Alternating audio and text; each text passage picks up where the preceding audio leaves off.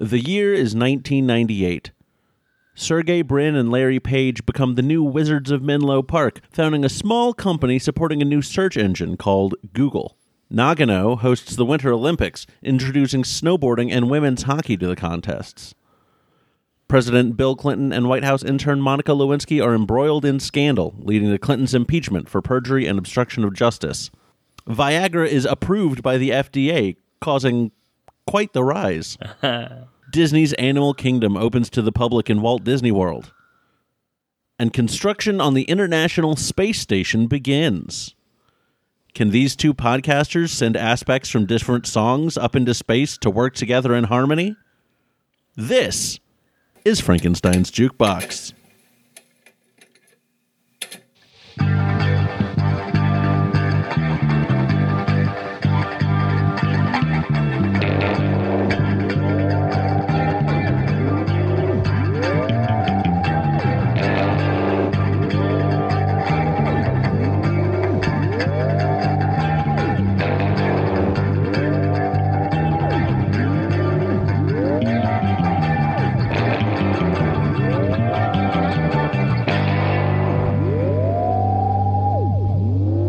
James. Hi.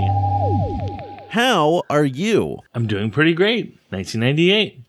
1998, doing pretty great. Yeah. How have you been since we last recorded?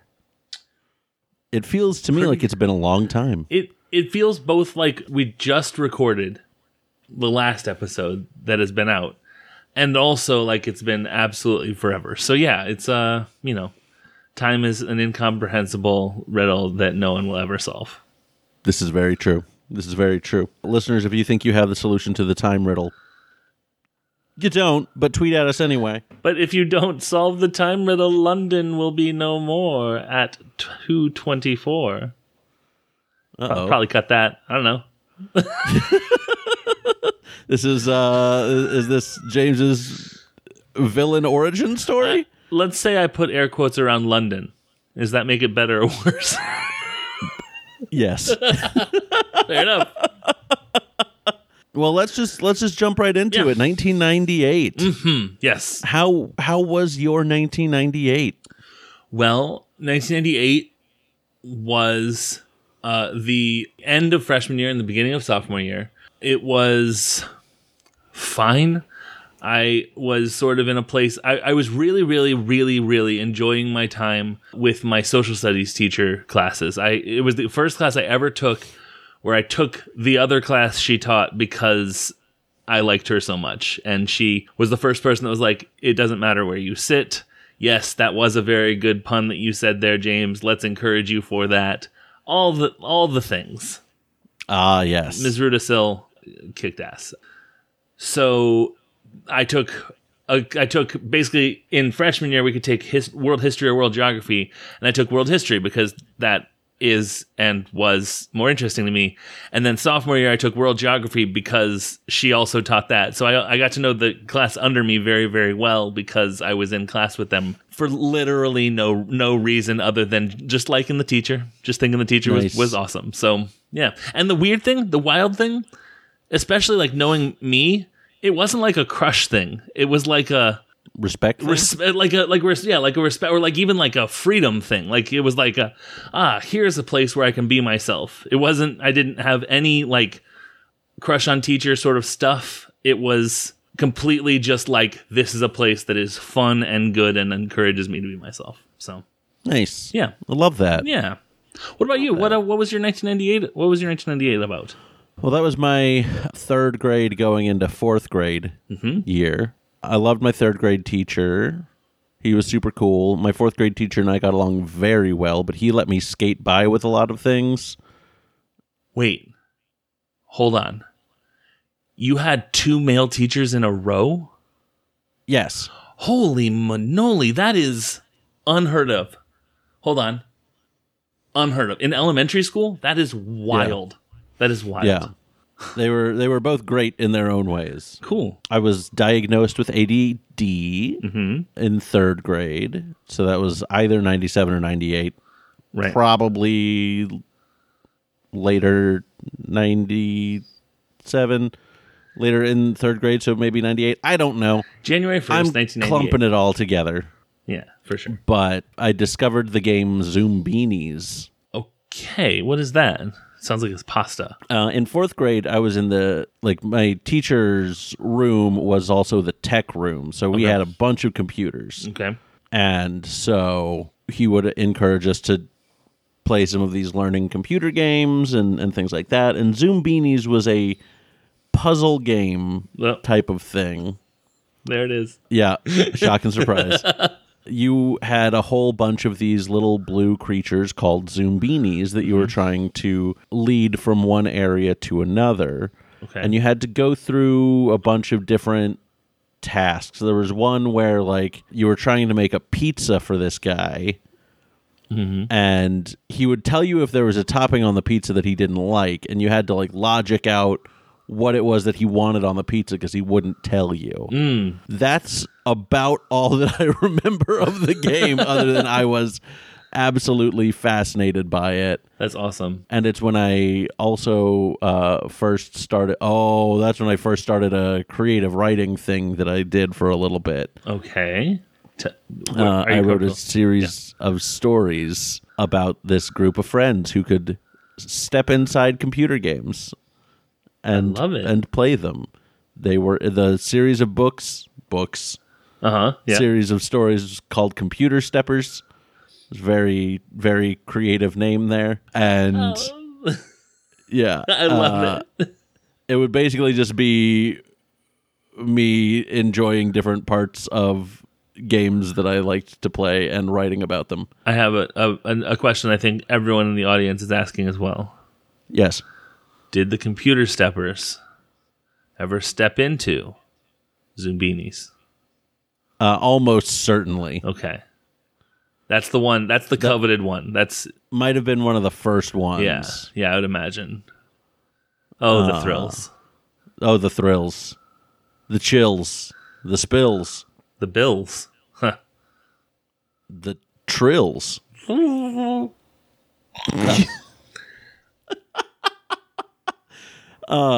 But of course, as we're getting further and further back, we're getting into time frames I don't remember very well. Right. So that's about all that I remember of my 98. Fair enough.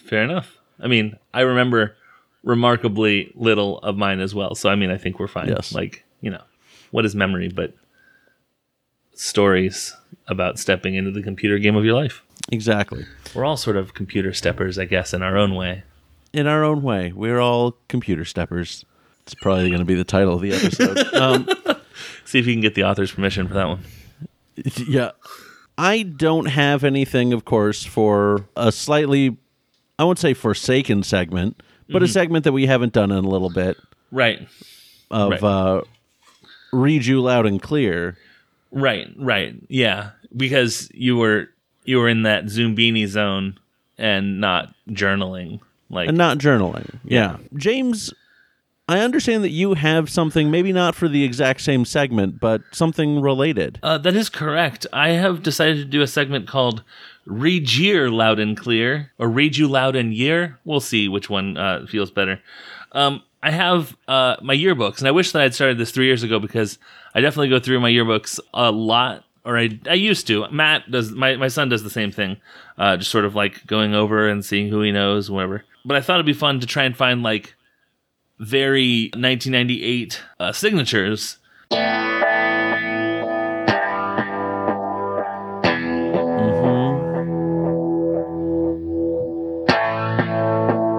got you. Take two. Read Year Loud and Year. Read Year Loud and Year. Read Year Loud and Year. Read Year Loud and Year. Read Year Loud and Year. Read Year Loud and Year. Read Year Loud and Year. Read Year Loud and Year. Book.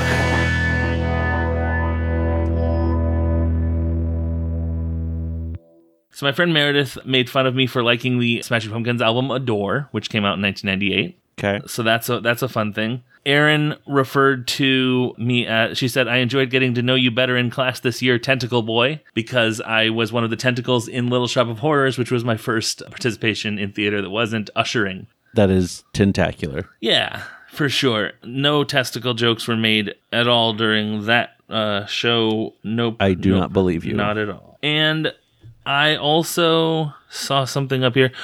Someone had a stamp.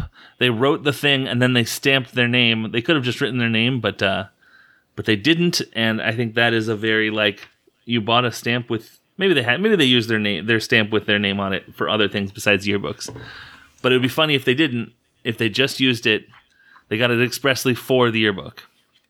I'm getting some good Foley here. I want to see if I can find if Miss Rudisill signed my book anywhere, because I think that we brought her up and people are much like Zumbini's question. We need to know if Miss Rudisill signed my yearbook. Well, I think yearbooks are funny because you feel like a jerk not signing it for someone, but also if you don't know the person, then it's like, what are you even doing? Like, what are you gonna say that is gonna be in this person's life? In some ways forever if you're me, and in some ways until they get rid of yearbook for probably many other people. So you get a lot of that's. I think that's where the see you next year, have a cool summer or whatever stuff comes from. Yeah, I am absolutely appalled to see that I don't see her signature anywhere. So that is weird. That is weird. Anyways, so we'll see if this comes back. The real fun yearbook signatures were junior and senior year, so we've already passed those years and we're not going back. So yeah. Anyways, people also gave their phone numbers a lot, which felt weird to me at the time, but now I struggle with the idea that everyone in high school just has everyone else's phone number, and that's weird to me too in a different way. I don't know how that's the one place where I'm like, what is the youth of today doing? I mean, Lila just has her friends. Maybe it's a fictional, a TV show movie thing where it's like, I'll just, oops, I accidentally, texted my crush. It's like, but you had their number? Weird. Yeah. Anyways, that's it for Read Year Loud and Yearbook. Read Year Loud and Yearbook. That's it. Year and Yearbook. Just all the words are year now. Perfect. All right. Well, let's move on to another segment then. Let's do it. Since we're talking about songs that came out in 1998, let's talk about the songs we didn't pick. It's not that they weren't good enough. It's not that they weren't up to snuff. It's just that we didn't pick them.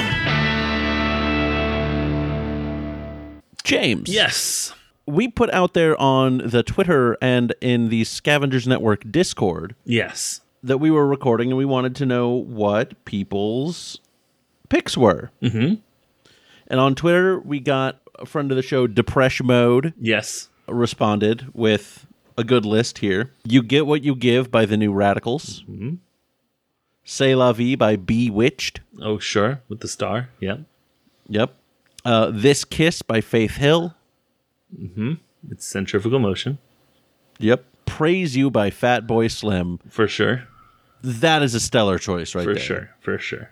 Believe by Cher. Yes. Which was the first CD that Depeche Mode owned that they got from a thrift shop with their very own pocket money. Lovely. Lovely little fact I'd love to know there. what their second favorite track on that album was. Just because I don't know any, Others? Yeah. Yeah. I'm sure it was a full CD. Cher is a consummate professional. She's been in, at that point, she'd been in the industry for 20, 30 years. It was surely not just a single and some remixes, but Indeed. Yeah. What they had said was, as I was, in fact, a literal tiny child in 1998, I had to Google to see if there were any songs I liked that came out that year. And it turns out it was a year of bangers. And also maybe the stuff I heard on the radio as a toddler really did imprint into my brain. Which might explain how This Kiss made that list. Sure. But Daniel, it's incredible. I don't. Oh, James. Oh, me. So that's what we got on Twitter. And over on the Discord, Mike, also known as the Gigas, Yep. Gigas? I don't know. I don't know. Legitimately, back in 1998, I was 100% interested in NSYNC, so Tearing Up My Heart off the self-titled debut album was my jam. I was in my era of figuring out what I want to do with music. The influences from my mom were more country, grow up in Southwest Virginia and everyone's listening to country. And I hadn't quite made it into Weezer or Weird Al yet. That came with the Green Album in 2001 for Weezer, and Running with Scissors for 1999 for Weird Al. Of course, I recognize that the correct answer is We Like to Party by Venga Boys. I was shaking my head at the word correct, and then I stopped shaking my head because That is the correct answer. it's the correct answer. I just shout out to Mike for coming on the Discord and saying NSYNC loud and proud, no caveats, no nothing. Like, hell yeah. You love to see it. You'd love to see it. We support unabashed love and fans of things. Absolutely. Being unabashedly obsessed is so fun. Yeah, I think that the official Unabashedly Obsessed line is Backstreet Boys are better, but I would have to check that. For those who are unaware, I first got to know James through his old podcast, Unabashedly Obsessed. Yeah. That he did with Aaron. It was a delight and is still available for listening. It is still available for listening, and we have one episode that is officially that has only been released on the Scavengers Network about the Circle on Love Netflix. it. Yeah. It's theoretically still something we're doing. It's whenever we want to do it. I love that. Yeah. Colin M. Parker Heard of him? has given quite an opinion here. Which is not to say that it's a bad opinion. It's just he had a lot to say. We'll be the judge of that. So Colin says, God Damn It by Alkaline Trio. Cringe is truly an unbelievable song. Hello Rockview by Less Than Jake. Despite the weird horn sound, so many of those songs go hard. Let's Talk About Feelings by Lagwagon. May 16. If anything else, that song. And then several greater than symbols. Right. Hitler Bad, Vandals Good by the Vandals. My Girlfriend's Dead and I Know, were truly bops for a young me. Born on the 1st of July by Chicks Dig It had some catchy tunes too. There's also Why Do They Rock So Hard by Real Big Fish. The setup was something I tried to live up to in every single band I was in. Keysby Nights by Catch-22 is, I think, a massively known one. OMG, Radiance by Athenaeum was 1998. Athenaeum. What I didn't know was was that? Athenaeum. I'm sorry, Athenaeum. Oh, my bad. Sorry. Radiance by Athenaeum was 1998. What I didn't know was a crucial piece of Colin M. Parker lore and history. I have that on Kasingle. Very nice. Again, I'd love to know the second favorite track on that Athenaeum album because, as far as I'm aware, they were not a one-hit wonder, but rather a one-song in their catalog. Existence. Band. Yeah. Yep. Also, I think today or yesterday is the 25th anniversary of Keysby Nights. I think I saw. So it's nice. Yeah. I'll co-sign all of that. Love that. I guess I don't know the Chicks Dig It album, and that is not my Vandals album. Mine is Look What I Almost Stepped In. But that is the more popular. The Hitler Bad Vandals Good is the more popular Vandals album. So yeah. I co-sign that. Great. Would you like to share with us your honorable monsters? I would. I was listening to the Spotify, Rock in 1998 playlist on Shuffle earlier today, and none of the things that I put as my honorable monsters were songs that played, but there was a bunch of things I was like, oh my god, and that one too. So if I was constructing my honorable monsters like I did for the 2000s and 2010s, where I went through like the day of recording and got some albums from the Wikipedia page, oh, that was a good one, that was a good one, that was a good one, then I would have probably picked some other things. But these were the ones in contention that I didn't pick for this year. Here we go. Fastball, Out of My Head, just solid. I heard that out the other day. I'm like, oh man, I love this song. Yeah. I don't hear this enough. Yeah, it's that whole album is really good, but Out of My Head is like a standout track for sure. Yes. Sean Lennon, John Lennon's son, released an album called Into the Sun, which is really, really good. And I don't have the link on me, but I wrote about it for Off Your Radar, which is a newsletter I contributed to. And he commented on it. He got back to us about that article and stuff. So it was really cool. The song I picked is called Mystery Juice. It's the first song, and that album is so weird because it's whatever genre he wanted to record. There's like a cowboy like dum dum dum dum dum like, but there's also like long rock instrumental sort of stuff. It's really, really good. I heartily recommend it. I believe it is on Spotify. And Mystery Juice starts it off really, really good with like some very, very loud guitars and then some very, very, I guess, twee vocals. I mean that in a good way. Okay. Yeah. Yeah. Third, They Might Be Giants' Dr. Worm. As far as I can tell, that had its debut on Severe Tire Damage. If not, okay, I'm getting a nod from our producer that it did, and it's the like They Might Be Giants is so weird because like some songs I'm like, this is the weirdest fucking thing I've ever heard in my life, and some songs I'm like, this is also incredibly weird, but this is also a rock song for the ages, and I feel that Dr. Worm is a rock song for the ages. It's just really, really, really good. Ugh. I wish I was listening to it right now. Completely agree. Next, Cake, Never There. Prolonging the Magic came out in 1998, and it is... I think that Fashion Nugget is my favorite Cake album, but I think that Prolonging the Magic has my favorite Cake songs on it.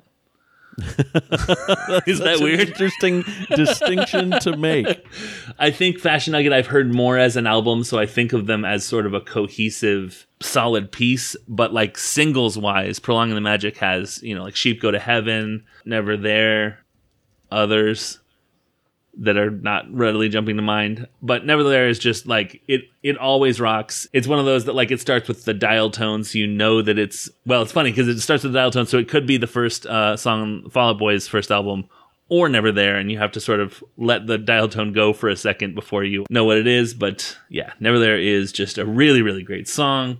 And then finally, that whole New Radicals album is really, really good. It's better than... That single is really good, but the album is like if you saw a paint, like what if the Mona Lisa secretly had like a 9 times bigger like landscape around it, whereas like, oh, I know that one part, but then it goes off into the distance in all different directions. That's what the rest of that New Radicals album, Maybe You've Been Brainwashed Too, is like. And the first song on that, I picked 2 first songs on some really weird albums, is called Mother, We Just Can't Get Enough, and I was this close to picking it for this year. There were some killer aspects. It would have been very similar. His fingers are very, very, just like, very close what if I was together. like some killer, like I was this close, which is not very. This close. Just like arms wide. With arms wide open. It's funny that you said that. I almost picked this song. So yeah, Mother, We Just Can't Get Enough is my last honorable monster. Daniel? Very nice. Yes. What didn't you pick? What I didn't pick, well, first I guess we'll start off with the overlap, because I, of course, also went with a Cake song off of my favorite Cake album, which is Prolonging the Magic, because it has my favorite Cake songs on it. That makes sense. Yes. You Turn the Screws off of Prolonging the Magic has long been my favorite Cake song. It's just so good. There's just a good like vibe in it. It's not a groove. Yeah. So it's hard to say exactly what it is, but whatever it is, I like it. People that know Cake know exactly what you're talking about. Yes. It's not a groove ... and they're like, got it. Say no more. Yep. I know what you're talking about. That's all of the overlap that we have. Oh, wow. Bare Naked Ladies released Stunt in 1998. Boy, they sure did. Wow. They did. And so tough to pick a song off a Stunt. True. As the winner here, but I wound up going with Call and Answer. Fantastic song. Which is a really great song. I once recorded a cover of it for a girl that I was dating at one point. I recorded an album full of songs for her. Just a bunch of covers. You recorded it? Like you sang it and played the instruments and stuff on it? Yeah. God, that's so cool. Yeah. I was going to tell a story about how I put an NSYNC song on a mixtape one time, like just the song from the CD. But no, yeah, I recorded like myself playing the instruments and singing, including learning a couple of country songs for her. Do you remember which ones? Where were you when? No, that was too. Austin. Yep. If you see Austin, yep. My girlfriend was into that one. Yeah, for sure. Yeah. That's Blake Shelton. Yes, it is. I could not remember who it was. I'm glad you said that. And I don't remember the other one that I did. I do know my brother-in-law at the time was just my best friend. Was not yet my brother-in-law. Was just basically my brother. But he helped me out by playing the piano line for Constantine by Something Corporate. Sure. And wound up doing a cover of that was, I think, very good, even though we didn't have the like great drum like step in towards the end of that song. But I'm getting off track. Anyway, Stunt, Call and Answer by Bare Naked Ladies, for sure. Off of Perennial Favorites, yes, by Squirrel Nut Zippers, yes. Had to go with Suits Are Picking Up the Bill. Very good song. Which is just so lively and bouncy, and it's talking about having a night out on the town that someone else is paying for. Yeah. And the song is just as fun as that feels. Yeah. Right? Absolutely. And just so great. If we want to talk about some weird songs, which we do, I'm going to move to a weird one now. Lucy's Shoe by Space Hog off of the Chinese album. Okay. I know the band. Space Hog is a great British punk-ish band. Listen, the 90s were weird. The 90s were weird. It's hard to put Space Hog into too much of a specific genre. Yeah. Other than the 90s were weird. Yeah. Off the Chinese, the Chinese album has so many great songs, but I almost picked Lucy's Shoe. It's not my favorite song off that album. Yeah. But it's one that I almost picked for this because I could think of a few fun aspects for it. Yes. And then last, I went off of the very interesting album Mermaid Avenue. Oh, the Billy Bragg and Wilco, the Woody Guthrie songs. Yeah. Yes. So they had all these lyrics by Woody Guthrie, and they wrote songs for them. Do you know that was a whole, like, Mermaid Avenue was part of this whole, like, dissemination project that Woody Guthrie's estate did, where, like, Dropkick Murphys got a Woody Guthrie song, and, like, all these bands would have, like, Anti-Flag had a Woody Guthrie song on one of their albums, where it was, like, I just imagine almost like Nick Fury with the Avengers, like a representative from the Woody Guthrie estate with a briefcase. You come home and like there's a representative just sitting in your chair in your living room, and you're like, "How did you get here?" He's like, "That's not important." Yeah. I love that. Yeah. So yeah, which song? I wound up going with California Stars. It's just good. It's a good, like, driving home from a vacation. Yeah. Like, wrap up the vacation, get in that mindset type of song. Yeah. I love it. It's just great. Lovely. I love that. And those are my honorable monsters. I probably would have picked Alcohol from Stunt. I really, really like Alcohol, the song from Stunt. Yes, I also very much like the song Alcohol from Stunt. And I had one more thought, and this may be a segment for James and Daniel Fix the 90s, but I think if 1 week had been a standalone single, a la like Ticket to Ride or whatever, yeah, it would have been, everyone would have been less confused and happy in the 90s. Yes, agreed. Yeah. Man, Light Up My Room also off of Stunt. So good. I always said that it like made me think of my family with the line, "There are luxuries we can't afford, but in our house we never get bored." Yeah. Because like my family was always just having a good time no matter what. Yeah. I love that. Anyway. Boy, we could probably go through Stunt pretty track by track and just, get into some stuff. Get into some stuff. We're gonna do a Stunt show. I like that. It's just us talking about the song, just going track by track through Stunt, like Bill Buds talking about how each of those songs is. Yeah. And tune in to the Scavengers Network Patreon for Frankenstein's Jukebox Stunt Show. This probably not a joke. Probably not Because a joke. Yeah. James is giving me the face like he's into it. I entered into that 100% serious Yeah. with the I'm willing to just laugh it off if you want to, but nope. Never. We're doing this, folks. If you laugh it off, it means you liked it enough to do it. Right. Patreon.com/Scavengers Network. For between $2 and literally $1 million. We have a Yes. Patreon level for $1 million. We call it the Tracy level because she always reminds people that they are allowed to pledge up to $1 million.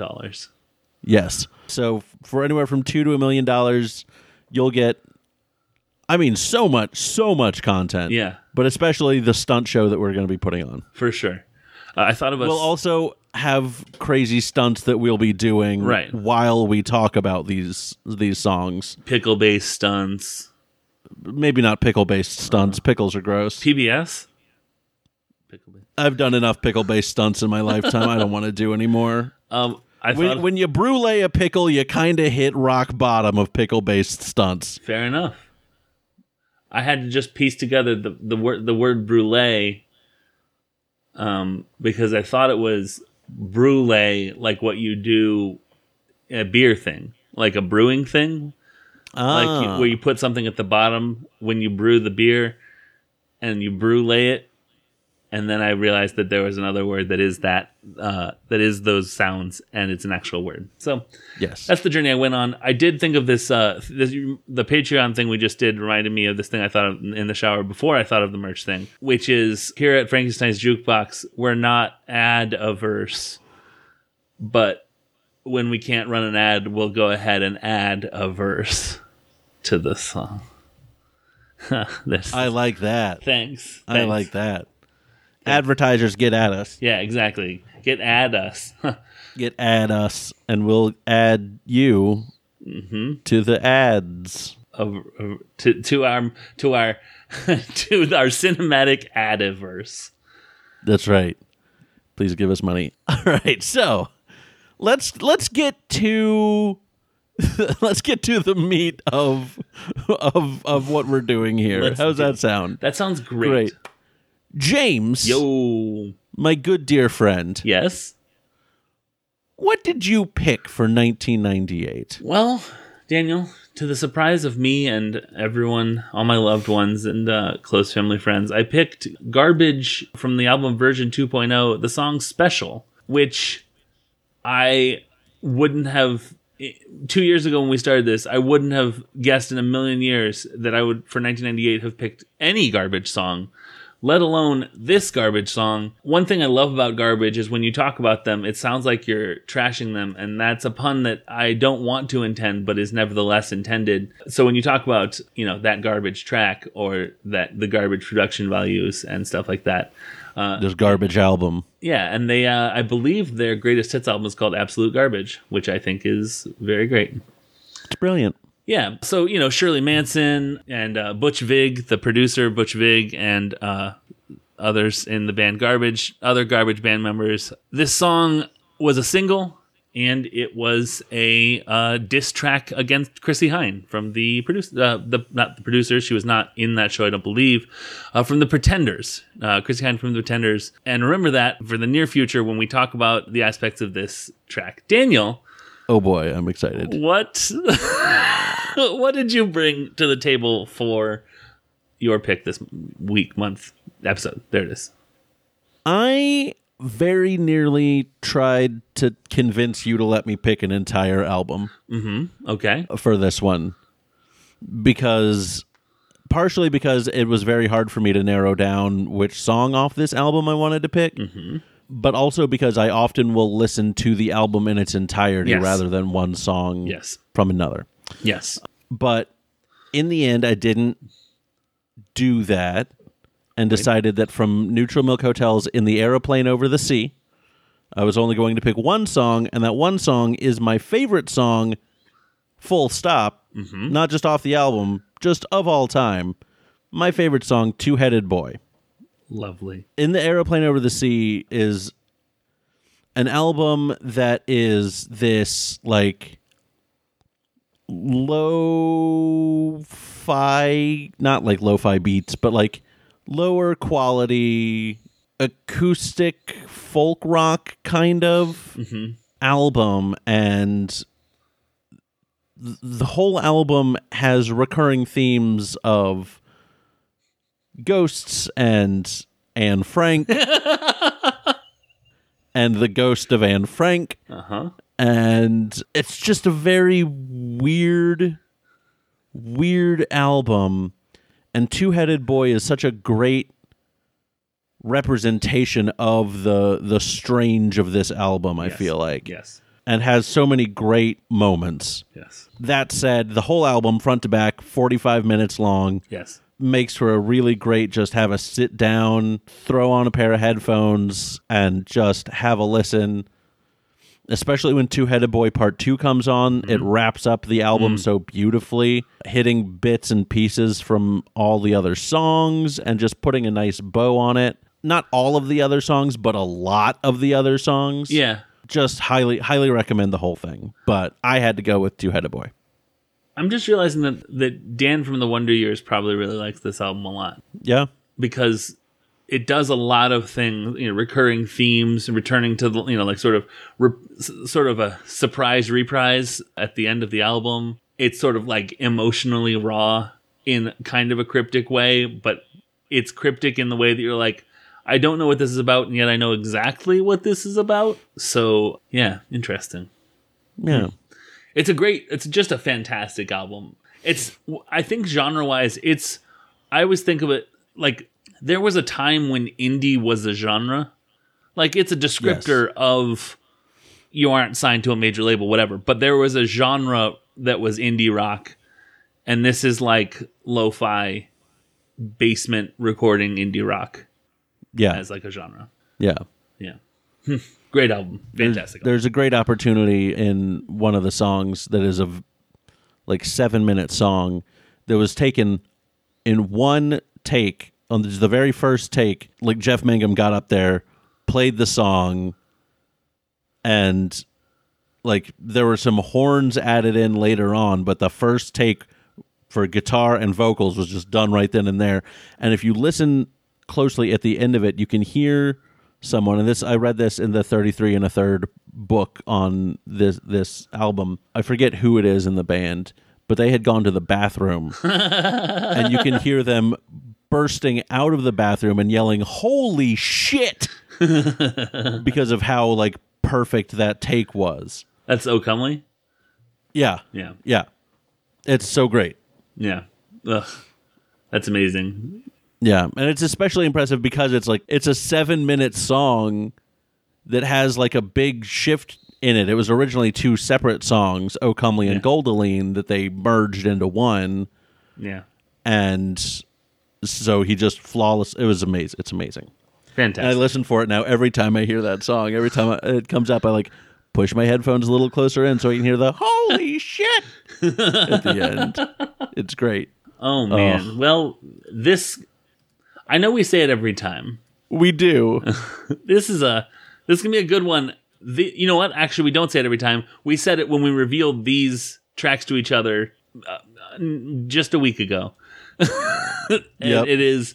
These songs are quite different from each other. They're very different from each other. Yeah.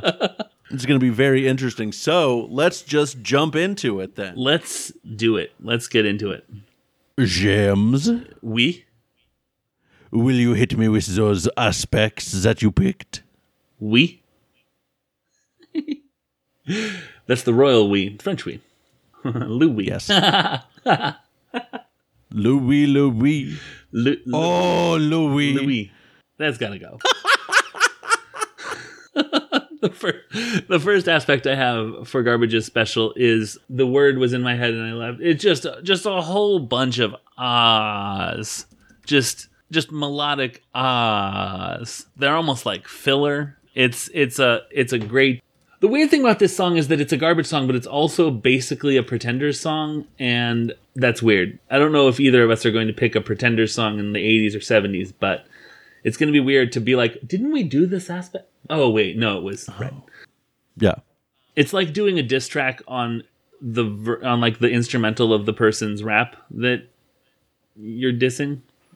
Yeah. But in 1998, alternative speak. So Oz is the first one. Second one is somewhat disappointed in a musical hero. Fortunately or unfortunately, there's got sort of some picks. There's not a lack of picks for this category that I could write a song about. So, anyways, the third. The third thing, so basically she's in this, she talks about, she says, I thought you were special, like in Brass in Pocket. She says, I'm special, so special. And she does other sort of references to that, but it's sort of like I don't remember what the story is about why she was upset with Chrissy Hynde, which might have been cool. Daniel, one thing that might have been cool for preparation for this, if that's going to be one of my aspects, is knowing anything at all other than the fact that that is what this song is. But you know what? We're playing without a net here. Exactly. We're professionals. We don't need to know every single thing about everything. We can still make a darn good podcast without having more information than we really need. Yeah, we don't need a net. She can just buzz off. Yeah, because like a name. And then the third thing is I kind of had a hard time figuring out what to call this. And this is probably the aspect that I struggled with most to capture, I think, from the entire show that we've done so far. This one was the toughest one. Okay. All right, I'm going to preface this. So the thing about Garbage is that they're an alternative band, but Butch Vig is also like a DJ. And like we said, the 90s were weird, and the late 90s were very weird when it came to genre mixing. Garbage songs have these weird electronica flourishes underneath the tracks that, like, when the guitars and drums are going, you can't really hear them. But, like, when there's a break in the instruments, you hear these, like, doop-a-doop, doop-a-doop-a-doop, like, sort of like drum machine-ish kind of, I call them electronic flourishes, but, like, it's almost like there's a drum machine playing the same beat as the drum, and you can't tell that it's there until the drummer stops and the drum machine doesn't. But it's not playing like a beat on like a drum machine. It's just sort of like added for like detail work or whatever. So just some electronic flourishes, I guess, however we end up interpreting that. I think it's sometimes fun when I can absolutely say this is what I mean, but when you are making the instrumental and looking back, it's more of a free to interpret what you want that to mean kind of deal. So this is you're welcome, I guess is what I'm saying. I appreciate it. I'm interested to give this song another listen and try and pinpoint the bits you're talking about and see if I can pick out what a good electronic flourish would be. Yeah. I guess it's almost like you can tell what the demo sounded like, or like Butch Vig made this track, then Shirley Manson added vocals, then they added the rock band part of it, and then they left everything in. Yeah. They left all the junk in, or the garbage. Oh, did you just stumble upon the real meaning of the name of the band? Oh, maybe. Mm-hmm. Daniel, I can't imagine what you've pulled out of Two-Headed Boy. That sounds weird. The song Two-Headed Boy from Neutral Milk Hotel. What aspects did you pull to include in our song compromise? So my first aspect is descriptive lyrics of a weird setting. Cool. Because, I mean, that's what it is. Uh-huh. Two-headed boy all floating in glass. The sun it is past, now it's blacker than black. I can hear as you tap on your jar, and I'm listening to hear where you are. I'm listening to hear where you are. And I don't know why this next bit sounds so, like, sinister and creepy. But two-headed boy put on Sunday shoes and dance around the room to accordion keys with the needle that sings in your heart, catching signals that sound in the dark. There's just something about dance around the room to accordion keys that just feels like, I mean, they discuss later that there's like the words with pulleys and weights are used later on. Mm-hmm. And so in my mind that like puts this two-headed boy as almost like a puppet, like a marionette puppet. Yes. Very creepily dancing around the room. Yeah. Otherwise in a jar of formaldehyde. Right. I always think it's tap on your jaw because of the way he says it. Yeah. Tap on Your Jar makes a horrifying amount of sense, but Yes. Yes. So descriptive lyrics of a weird setting for sure. yes. This song is just Jeff Mangum and his acoustic guitar. Okay. And boy, does he strum that guitar strong. Uh-huh. So I've got strong acoustic strumming as my next aspect. Do you know how to play this song on the guitar? Oh, yes. Yeah. Yes, I do. I figured you might. I mean, it's a fun one to play for a couple of reasons.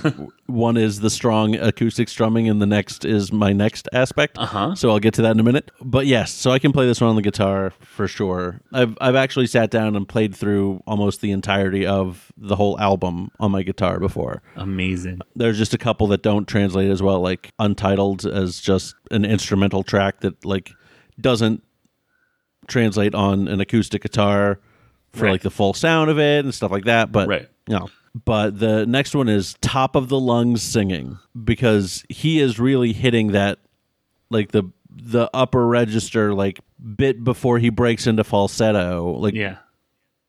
top of his range singing, and really hitting it passionately and fervently, and I love it so much. Yes. Absolutely. So those are my aspects, and I am very excited looking at the pairings of these. Because I've got, of course, I broke them out into musical, lyrical, and other. Right. And I have 2 for each. Yes, me too. Good. Musical aspects, strong acoustic strumming, electronic flourishes. Lyrical aspects, descriptive lyrics of a weird setting, somewhat disappointed in a musical hero. And other, top of the lungs singing, and just a whole bunch of melodic ahs. Yeah. Yeah. Which feels like the one that works best. For sure, that's the one that works best. I love this like setup that we've done of this like almost a battle of the bands type of like setup of different like things that don't go great together. Right. Right. Acoustic strumming, electronic flourishes.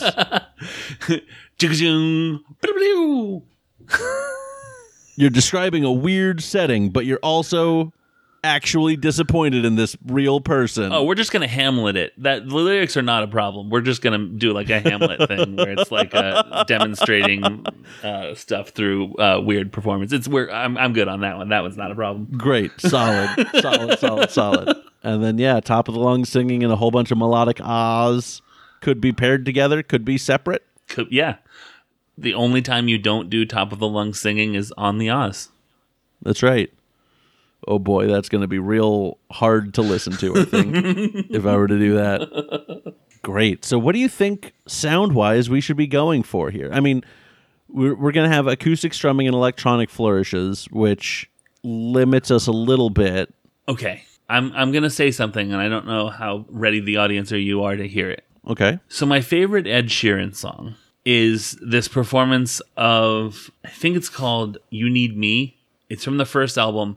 I heard him do it on a Day Trotter session, and then I looked it up, a YouTube video, and it's a 9-minute solo acoustic performance, but with a sampler that he samples himself doing like the drum beats and the, you know, all the rest of the stuff. And then it's this incredible like acoustic rap track that for whatever pop, you know, singles Ed Sheeran has released, I will always defend him as a great musician, even if he doesn't make the kind of music that people like. So something where it's like the acoustic guitar takes center stage, but there are like, you could almost do weird, like for the weird setting, you could have kind of eerie Zelda dungeon sort of stuff going on. Yeah. You know how like there are some songs on like a Nintendo video game that are like, well, that sounds exactly like a stalactite dripping water, and I don't know how they've done it, but that is correct. This is a correct sound. Yes. So you could, I mean, I think that would absolutely count. Sort of atmospheric electronic sort of stuff. Okay. So in terms of genre, I don't know. I mean, I think actually we might be in a very similar Neutral Milk hotel-y sort of place. Yeah. Kind of almost maybe, I don't know if anti-folk necessarily comes into play here. I suppose it's lyrical content, so probably not. But like an acoustic indie rock sort of area might be an okay place. The Passive Cream Inn. Uh-huh. Mm-hmm. The basic cheese hostel. Yep. Yep. The Reverse Soda Home. Oh. Wish I could stay at a Reverse Soda Home. All right. So, yeah, I think that the acoustic guitar strumming should still be the center of it, for sure. Okay. Yeah, the driving factor. Yeah. And then I don't know what else I like how much more else you want to add to that, if anything. I mean, I don't know if the Oz you want to just be a part of the chorus, or if you want to have them sort of as a choral part, like an instrumentation choral sort of deal. A choral reef, if you will. Is that correct? That is riff. Definitely correct. Yeah, choral riff. I like the idea of it being a, like, kind of interspersed throughout, not necessarily just in the chorus. Yeah. Maybe it shows up in the chorus, but, like, isn't just limited to the chorus. Right. I think... Whoa. I just watched Daniel have an idea. That's why There is a synth voice. Okay. Of basically melodic Oz. Okay. So... Oh, the pairing is different than we thought. We could have electronic flourishes and the whole bunch of melodic Oz tie in together there. Mm-hmm. And, I mean, still have electronic flourishes that are not just the Oz. Sure. But I feel like we could have those Oz as flourishes throughout. Sure. That are also electronic flourishes because we use the synth voice. Absolutely. That sounds fantastic to me. I like this. Yes. So in 1998, Smashing Pumpkins released Adore, which is kind of an acoustic.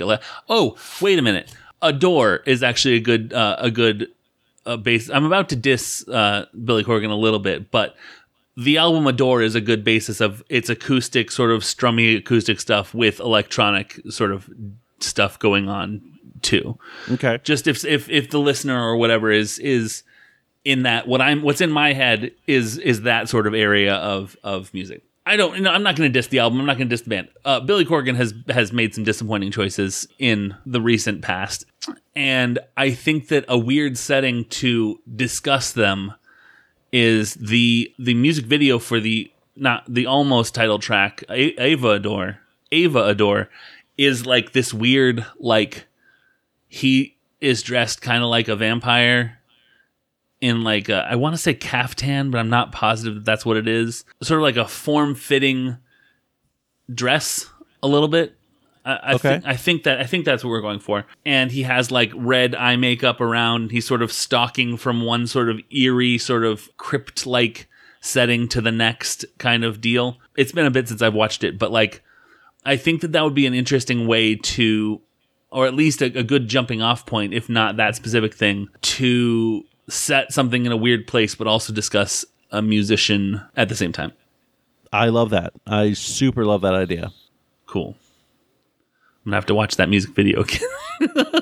Which is not a problem. No, it's not a problem at all. Again, Billy Corgan and Smashing Pumpkins is a weird thing because like he's at a place now where like if I want a meet and greet or like sit down for lunch with Billy Corgan, I'd be like, no, thank you.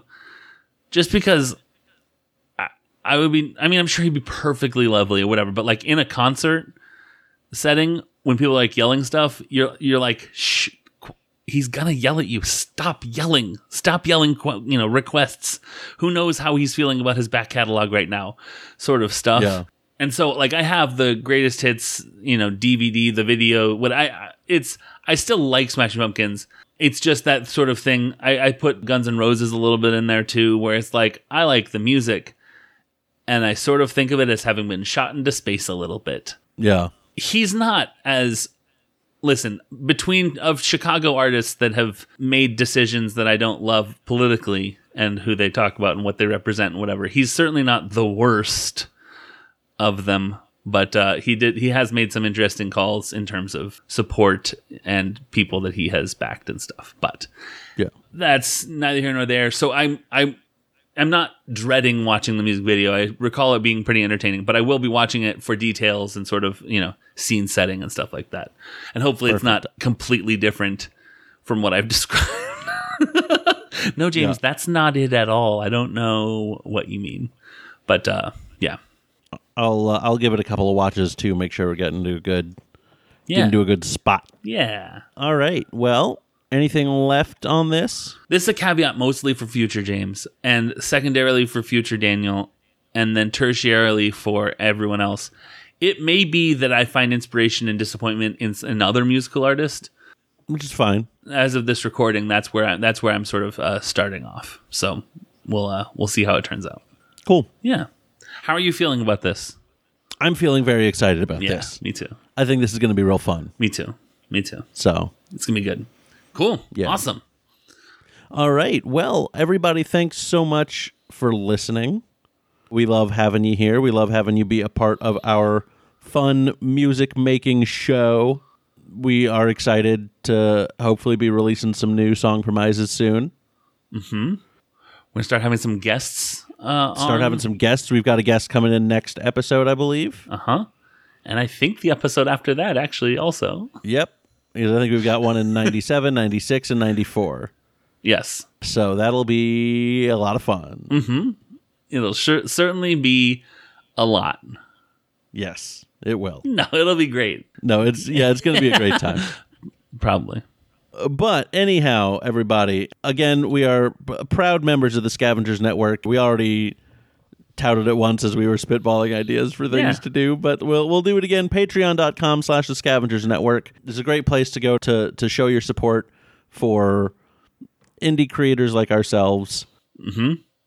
And you'll get access to so much bonus content for as little as $2 a month. Yep. So go sign up and you'll get to hear our crazy stunt show spectacular that we're going to do. Absolutely. Stunt Spectacular. Where we're going to be talking about Stunt and Rock Spectac, the live album that is also... Rock Spectacle? Yeah, Yes. well, technically it's pronounced Spectac, but that's sort of the most annoying Bare Naked Ladies thing of all time, so... Fair point. Anyway... Give the network a follow at ScavengersNet on Twitter. We've got a great Discord set up where we can all talk with each other about all the different shows and about all other sorts of stuff. And it's a great spot to go to see what's coming up, engage with some of your favorite creators, find new creators to engage with, all sorts of cool stuff. So hey, also scavengersnetwork.com/store, just based on the other thing I've been thinking about that I'm going to talk to you about after we stop recording. Just that's where the merch is for the Scavengers Network. There's where merch is. I mean, I don't know. Maybe keep that place in mind. Maybe start visiting that place. I don't know. Who knows? Maybe keep an eye out. Maybe some of our show merch is coming there. Yeah. Who knows? Exactly. Who knows? Yeah. Future people. Future people know. But we're not future people yet. Not yet. Not yet. But we could be. Well, now we are. But we're older than we ever been, and now we're even older. Now we're even older. Now we're older still. James, if people want more of you, where can they find you? You can find me at Unabashed James. And Daniel, if people want more of you, where can they find you? You can find me on Twitter at Dantendo64. You can also find me on TikTok at Dantendo64. Either one of those is great. Absolutely it is. And if you want to follow our show, you can find us on Twitter at Frank's Jukebox. That's where we'll tweet out, hey, we're about to record. What are some of your honorable monsters for whatever year we're about to do? And you can send in your thoughts and have those be shared in our next Honorable Monsters segment. 100%. Absolutely. I guess until next time, thank you so much, everybody, and see you last year.